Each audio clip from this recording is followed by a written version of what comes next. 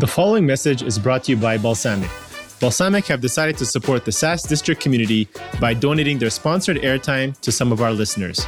This episode is sponsored by the Product Onboarders, a startup that helps B2B SaaS product owners identify conversion killers in their onboarding process so they can increase happy, activated users and gain more paying customers. The service is a straight shooting review of a user's journey from the marketing site through to the first run experience. They even record a walkthrough from the point of view of a user, taking the steps a SaaS needs to make them to get value from the product. When they find friction and glitches, they recommend ways to overcome them. The more reviews they do, the more they believe small actions can have big payoffs. Some customers have even seen a 27% uplift in form completion from implementing just one of their suggestions. If you're looking for actionable tips you can put in place for your startup or be provided introductions to trusted tools and experts who can execute, visit theproductonboarders.com. If you'd like to receive a promo code for Balsamiq or even just thank the folks at Balsamiq for supporting our community, please check out our show notes where we include a link to that promo code specifically for the SAS District community. Thank you all.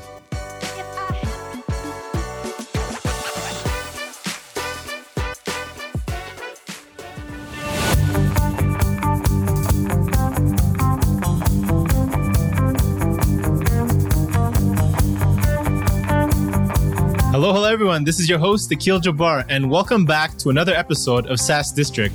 In today's episode, we'll be talking about how to build a SaaS company for the healthcare and WorkSafe industry. Today we have our guest, Peter Jurusik, joining us. Peter is the founder of Luminous Communications, the consulting MD of Easy Referral, and most recently, the co-founder and CEO of Buddy Solutions. His base of experience includes strategic planning, business workflow design, raising capital, board governance, sales management, international sales, and most importantly, customer engagement. Peter describes himself as always managed to attract talent. The teams he has recruited have always helped every company meet and surpass their goals. He has helped build successful businesses for over 30 years, and his passion has always been the existing customer and the potential customer. So welcome, Peter. Glad to have you on our show today. Thank you, Akil. Pleasure. Thank you for those kind comments for the introduction. No worries. So I read a little bit about your background, including you've held several positions such as the sales manager at Sony. You were the VP of sales and of marketing and IT at Danone, and held many other leadership roles. Can you tell us more about your background and how it shaped your skill set to start your own entrepreneurial journey? Yeah, my pleasure. I mean, I've been fortunate for one thing. But in my early 20s, when I was 20, I was at the University of Calgary. I'm not sure what I was going to do with my life. I was taking psychology, rocks for jocks, and had always had somewhat of an interest in business. But I was also working part-time at a sporting goods store called Abominable Sports. And that was my first real exposure to business, the world of retail. And I loved it. And so after a relatively short stint, I was offered the job of assistant manager, which would have meant that I would have had to leave the University of Calgary. Well, working in a sporting goods store with a lot of young people was very much of interest, especially as I was an avid sportster. So I left school and I spent a year and a half working at this sporting goods store. It was taken over by a large conglomerate out of Toronto. They moved me up to management. I started getting business experience. And that was it. I never went back to school. I've always been a lifelong learner. I learn about all the industries I'm involved with. But from there I went on to, help a number of companies that were just starting up. One in particular was in the central part of BC on a lake called Shuswap Lake, and it was a new startup of a company called Three Boys Houseboats, and they wanted me to help do their sales and marketing, and they were going to revolutionize the houseboat business, and we did over the next 3 years, ending up with a fleet of over 700 boats. And from there, I just kept going, kept finding companies that needed help. Got it. And then from there, you just moved up to different roles, worked from Sony to Danone, and then kind of from there decided to shift and start your own business at some point? Yeah, well, in 1986, I went to Toronto to help start a bottled water company with some friends who had made the mistake I had found quite often or common. They'd spend all their money on marketing in the wrong areas when they had no money left. No money left for sales, no money left for marketing. So they flew me out to Toronto for ostensibly a few months. It ended up being 18 years. I spent 18 years learning in Toronto. It was very different working in Toronto than Calgary. It moves at a completely different pace, which I loved. An agile market, decisions are made quickly with lots of opportunity. And when we arrived, it was the early years of a bottle of water. My friend said, "You're going to Toronto to sell bottled water on the shores of Lake Ontario?" I go, "Yeah." And I arrived, immediately formed a sales team. I realized that one of the best ways for marketing when you didn't have any money was to affiliate yourselves with special interest groups, such as the Jewish community. We volunteered free water at the Jewish Walk for Israel or the Walk for Israel, the Jewish Community Association, and others. I recognized that would probably lead to loyalty and provide us business opportunities, which it did. I also approached the Toronto Maple Leafs, the Toronto Blue Jays, to act as their sponsor with free water. And in those days, there was no such thing as sponsorship. We ended up having our water cooler in the dugout of the Toronto Blue Jays, the first product placement there ever. The Toronto Maple Leafs became great friends of ours. We were able to say we're the official water of the Toronto Blue Jays, the Toronto Maple Leafs. We did the same thing with the Canadian Ballet, numerous organizations in Toronto. Essentially, by the end of that year, we had the keys to Toronto.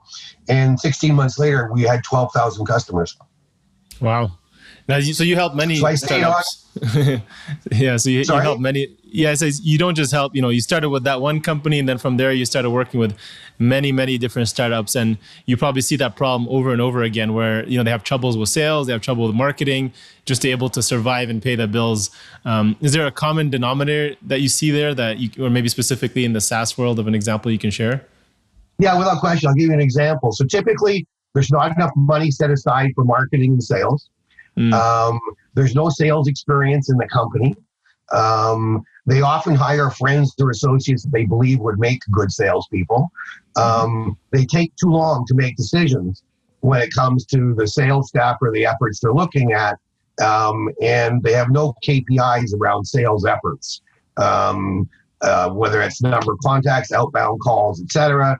So an example of that was in 1996. I joined a SaaS company very early on, one of the first, called Amicus Attorney Software, it became SaaS, but early on it was desktop, and then groupware was just still being talked about, but essentially the same problem. The gentleman, the fellow that ran the company, highly intelligent lawyer, but he thought that lawyers would be the best people to sell to lawyers. Not so. Yeah. You need to be able to close, right? You need to be able to engage. You need to understand the business of listening. And, one of the things I often find that happens is that with inexperienced salespeople, they don't really know how to approach it. They don't know how to do a needs analysis, et cetera. So it's common. I've seen it in many, many companies. Yeah. So you got to find the right salespeople. You got to find a sales manager that understands how to scale a sales team, how to build a playbook, how to use the latest tools. I mean, LinkedIn right now is becoming one of the foremost tools for managing sales, and especially LinkedIn Navigator.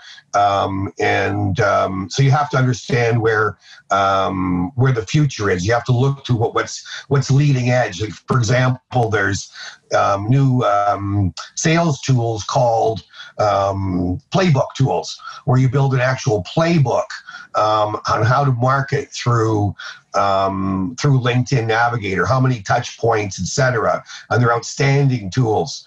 Or another common mistake is they don't use CRM tools. right? Customer relationship management. How do you track your KPIs or your leads or your prospects without a proper tool like Salesforce or Zoho, et cetera? So the other, just if I may offer one more thing, I find it quite interesting. As you know, these days, you can fill out a form online and, within moments, your phone will ring from the salesperson in many cases, not in all cases. And what is shocking to me is how many times somebody calls me and they don't know where I am. They haven't been to my website. One of the things I did at Amicus Attorney is I gave Gavel and Gown Software, I gave every one of our inside sales team a pocket economist for every state that they covered in their territory, because I wanted them to be familiar with the sociological, the geological, geographical nuances. And they should be aware of the news too, because you want to know what is affecting that company, that person, what sort of industries they are, and it made a profound difference. Mm. And when you're hiring somebody for a sales role, are you hiring a manager first, or are you looking to hire? Because that's always a challenge, right? Are you hiring, somebody who's entry level and then you're training them, or if you don't have that background and experience, like somebody like yourself, are you looking to bring on a manager to take that over for you? If you're struggling, especially as a software company? Well, let's say you're depending upon your budget. Good question. If you're hiring, it depends upon budget. If you can afford to, you should have a sales leader. If you don't have a great budget, but your first salesperson needs to be experienced. You don't want to teach anybody how to sell. Yeah. And you also, unless you have that background yourself, you want that person ideally to take on the role of sales manager as your cash flow improves, to hire other salespeople, because that individual will have developed the playbook.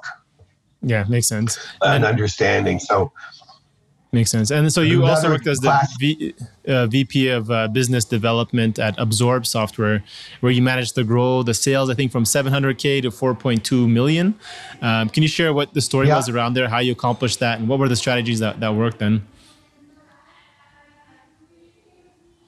Well, it's one of my favorite stories. I met the two founders I met one of the co-founders of Absorb walking my dog. Okay. And I had just finished a management buyout in Toronto of a large company, the Dannon Water Division. I was living in Calgary with young kids, and I was on an airplane 4 days a week. I was super elite in 3 months. So that was not healthy. I was getting divorced, wasn't good for my kids. So I walked away from that. And Mike and I were walking one day, and he says, what do you want to do? I said, I think I can sell your software. And I didn't know anything about learning management systems. I didn't know anything about adult-based training. I didn't know anything about Bloom's taxonomy, which was a training tool. So I met him and his partner, and they showed me the application. I could clearly see it was superior. Interesting, learning management system space, very crowded, 400 systems. Little Calgary-based company, no money for marketing. So I made a deal. I said, look, I'll work for you for free for a year, and you give me a certain percentage at the end of the year for if things work out. So their salesperson they had hired was a Calgarian friend who'd worked there for 6 months without closing one deal. They had 3 customers, one in the States and 2 in Canada, not of significance. And they were focusing on the oil and gas sector here in Calgary because they knew it. No, we can't go there. We have to pivot. First thing we need to do is do lead capture on our website. One day, and it was a good website these guys had built. Mike sent me a lead, and he said, "Here, Peter, this is a Gmail account. It's probably not really a real prospect." So I looked at the name, I researched, and found a gentleman. He was real. I can't recall his first name. His last name was Furnish, brother of Neil Furnish, who's married to Elton John. And he was head of marketing for marketing and development education for Virgin Mobile. So I contacted him, set up a demo. When I learned the application, I learned what to do, how to do proper demos. I learned that a long time ago. And we just heavily discounted the product, made a deal on the condition we could get testimonials from him. And that was key. Second thing we needed to do was examine the sector and see where the thought leaders were, influencers, etc. So there was a company called Brandon Hall, which gave out awards for learning applications. So we need an award.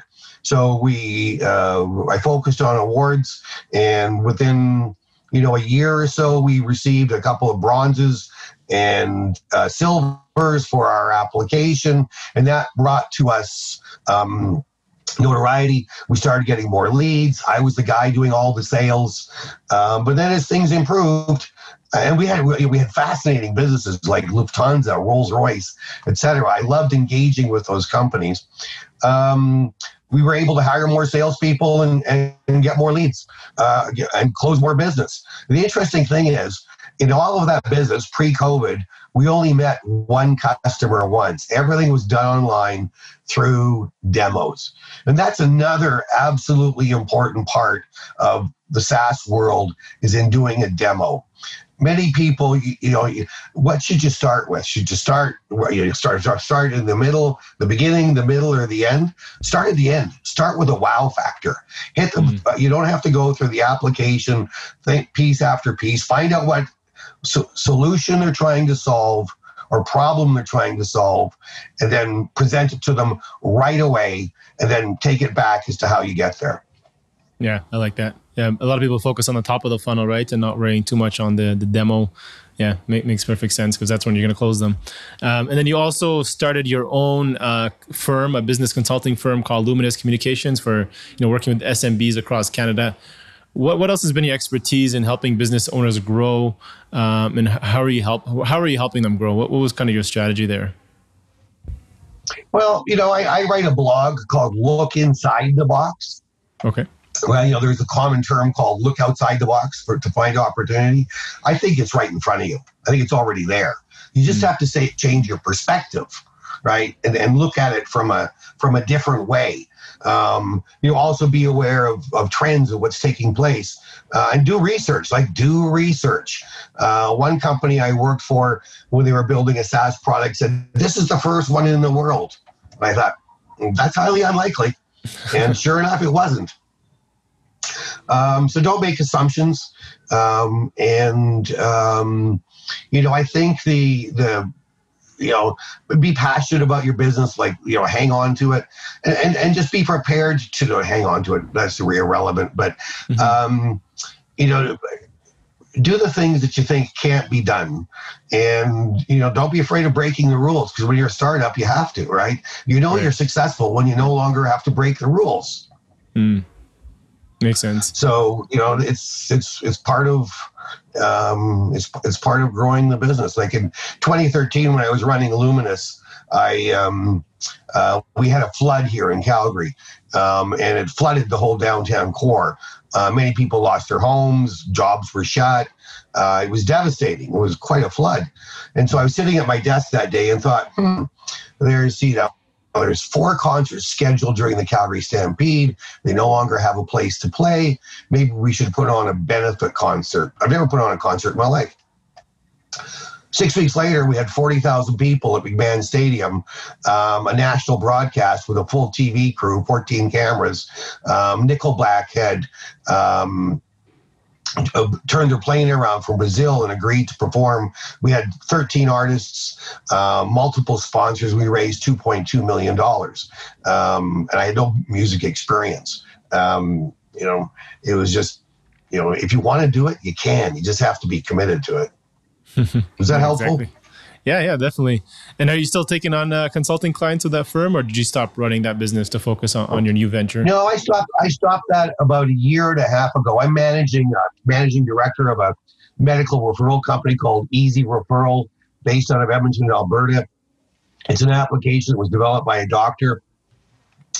He had a patient that went to the emergency at the Royal Alex. She was triaged, and her referral was sent via fax machine to a specialist who was away, so it wasn't looked at. Her pain worsened, and after a few weeks, she went back to see Denny or Dr. Vincent. He immediately had her an ultrasound the next day, and the cancer had spread everywhere. She died a year and a half later, and after Denny flew her to Ghana to say goodbye to her extended family at his own expense, he promised to fix the referral program and build a digital application that where clinics can send referrals digitally back and forth, and the patient is always in the loop. So I've been running that for the last 3 years, and it's been interesting, especially since COVID has hit. Yeah, I can imagine. What would you say have been the biggest challenges with scaling Easy Referral, both say pre-COVID and post-COVID? So for the last 3 years when you first started working there, and then what are you seeing now? Well, the medical market's a difficult market. Medical offices use a lot of legacy systems, and it's strange to think in a world, a vertical like this, where there's great advancements and people are talking about AI and machine learning, et cetera, they're still using the fax machine. Many doctors don't have websites.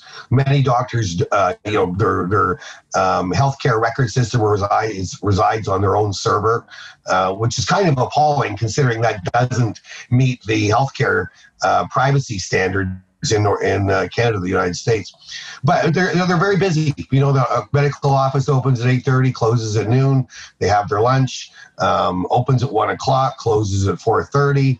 They're not really interested in learning a new system or migrating, etc. And in Canada, the real challenge is medical care is run by government, and government is slow to move, it's bureaucratic, etc. And we've had traction in private practice, but it's a slow sale.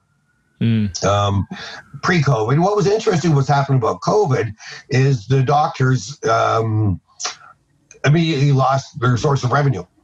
You could do a telephone consult in Alberta and get $20. Well, my doctor said a consult with a senior assistant might take an hour. One of Easy Referral's clients in Toronto, 21 ophthalmologists who receive 2,000 referrals a week, lost all the revenue. So that's a lot, right? You got staff to support, et cetera. So we immediately pivoted, created, and it also meant that patients didn't have care. And when there's issues around or concerns around your vision, those can be quite concerning. So we immediately provisioned an e-assessment portal, which allowed patients to upload images of their eyes. We included instructions how to take proper pictures of their eyes, do an eye exam, and within a month, we had delivered over 1,800 e-assessments. One of the other things that's helped with COVID is doctors are now saying, hey, I've got time to look at this. I've got time to examine a different method, or I need to be prepared for the second wave or the next time this happens, because this legacy way doesn't work anymore. Interesting. So you're saying that there was actually a drop off. I thought there'd be the opposite effect in which there'd be more revenue and more people coming in for, to see doctors. Oh, no, there was more. No. I just meant that the medical doctors saw the drop off in revenue. We've actually added clients during COVID. Got it. Makes sense. And then you've now recently launched and co-founded your new venture, Buddy, which is a tech solution for workplace safety. What's the story behind launching this new business and the problem you're looking to solve here? Well, who's crazy enough to start a new business during a pandemic? I am. So about a year and a half ago, I was approached by an associate of mine who spent 25 years in the safety industry, and he called me up and said, Peter, do you know anybody that can build an app? I said, there's plenty. Let's talk. So we had lunch, and he wanted to know if it was possible to take a picture of a work site and then using artificial intelligence, look for flaws or danger points, et cetera. So if you take a picture of a excavation with a ladder in it and other things around, can you look for the hazards? And I said, yeah, a little bit, but it's not not going to be terribly sophisticated nor extremely accurate. So I had some experience with understanding the world of safety when I was at Absorb, because many companies use online training to manage certifications. Many workers have to have certification to enter a work site or to do a job. So I started examining the gap between technology and safety, and it was large. It's profound. I saw that many processes were oral-based, paper-based, and the other thing is everything was reactive, not proactive. And as Paul said, safety policies are written in blood. So I examined, I talked to more safety individuals, and I developed this idea for an application that would help more people get home safely every day, because 99% of all accidents are preventable. And I looked at the statistics and I saw the numbers. 6,000 people die every day at the workplace, every day around the world. Yeah. It costs the United States $62 billion a year alone for workplace loss-related injuries. And there's over 638,000 accidents every day. Right. So I thought, and why haven't, and the sad thing is those numbers that come from the International Labor Organization haven't changed since 2012. You would think with improved communications, digital processes, etc., the number would come down, but it doesn't, because the one thing that's involved in every single accident, human error is at the cause of all accidents. Now there's some weather-related issues, tsunamis, etc., but that only accounts for less than 1%. So we've designed and are building and are currently looking for funds for our application called Buddy. It's called Buddy because we're your work buddy. We have a marketing team that did lots of research to come up with our brand and our name. We have an extremely profoundly strong, deep bench, both from a psychology perspective, safety perspective. We have committed users. We have companies that have committed to trial it. The National Research Council has recently said they would likely put forward a project for us, and they put a circle around a number for a budget once they'd done their due diligence. And the other interesting thing is about COVID is COVID has changed the relationship between the worker and the employer forever. It's now, and it's expanded the market because workers now include every office worker. The safety industry used to be, those on site, those on construction sites, those in mines, those driving long haul trucks, but it now includes every worker in every office. And we will make sure that workers every day all day are alert to risk. So we're helping the worker look after themselves, monitor themselves, and make sure their mind is on task, make sure they're not distracted, make sure they're not overlooking potential hazards, etc. So, and now, for example, I was talking to the head of safety and education at the Sheet Metal Air Rail Transport Union in the United States in Washington a few weeks ago, over 200,000 members. They're very concerned about the health of their members, very concerned. Sure. The construction industry's suicide and depression and drug abuse is a big problem. Also with the legalization of marijuana, that's changed things too. What's interesting about marijuana being legalized, it's not the marijuana that's being sold isn't organic. What I mean by that, it's not because it's not being grown, but it's synthetic. It's been synthesized. It's much stronger. So we'll see. Hopefully we'll be successful. Looks like we have good traction, and I'll employ all of the things I've learned over the years, which is primarily get good people. Yeah, definitely. And in terms of the new construction market specifically, so that's probably an area where I think you can probably be more effective. What's your take on, an opinion on the growth of that landscape of that market, both say in the short term and long term? Because I imagine there's been a slowdown, right, in these last few months, and in terms of new projects and new construction going on. Well, yes and no. As an example, we've been invited. There's a new bridge that's being built from between Detroit and Windsor called the Gordie Howe Bridge. It's one of the largest mega projects in North America. There's 2,500 employees there, workers. We're flying out on tomorrow, actually, to go to we've been asked to bring Buddy and show it to all the companies that are working on site there at a safety barbecue on Friday. And there's other mega projects coming, but I didn't really answer your question. Sorry. What I should say is we believe, the housing construction, commercial construction will likely dip to a certain extent, but excuse me, but there's going to be so much money pumped back into the economy by government for stimulus on things like dams, roads, airport expansions, etc. So I believe in the world of larger industrial projects, you will see those move ahead. I think, new house construction and multi-unit buildings will definitely slow down. Makes sense. So just a little shift in terms of where the money is being allocated. Last kind of questions here, Peter. Do you have any favorite resource or person or mentor you follow that has been instrumental to your success, and maybe suggest to our audience of SaaS founders to check out and learn from? One man. For sure. I met him when I was 29. I already learned a lot on my own, but our company, Spring Valley Water, the president of the company found this gentleman in Florida named C. Richard Weilman, Weylman.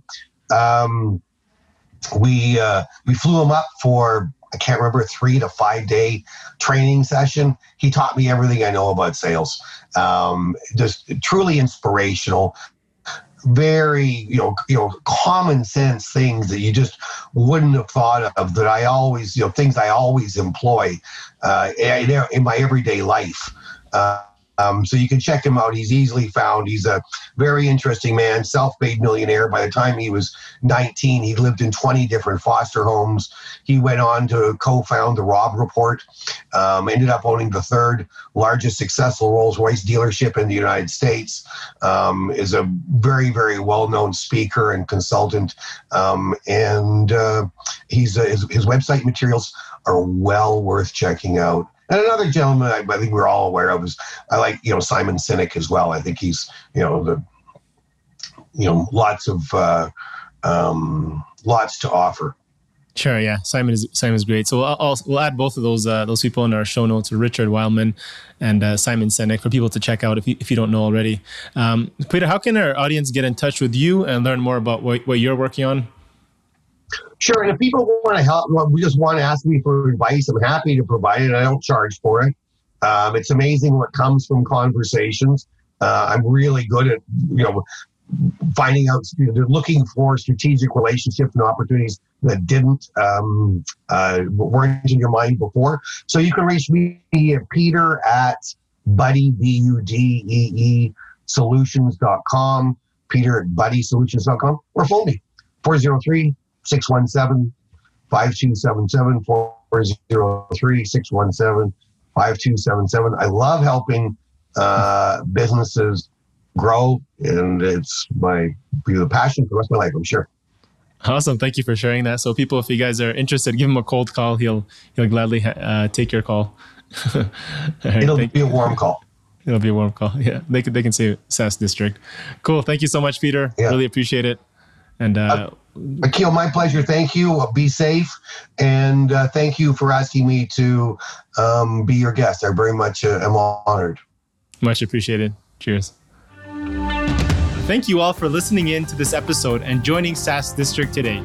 Don't forget to leave a review and subscribe for future episodes where we interview top leaders in the SaaS industry. If you're a SaaS company looking to grow and unlock the true value of your business, get in touch with us at horizoncapital.com. And myself or one of our consultants will provide a free assessment to help you get there and hit your goals. If you have any feedback or suggestions for this podcast, please DM us on Instagram or LinkedIn at Horizon Capital and help us improve our content for you all. Thanks again, and hope to see you on the next one.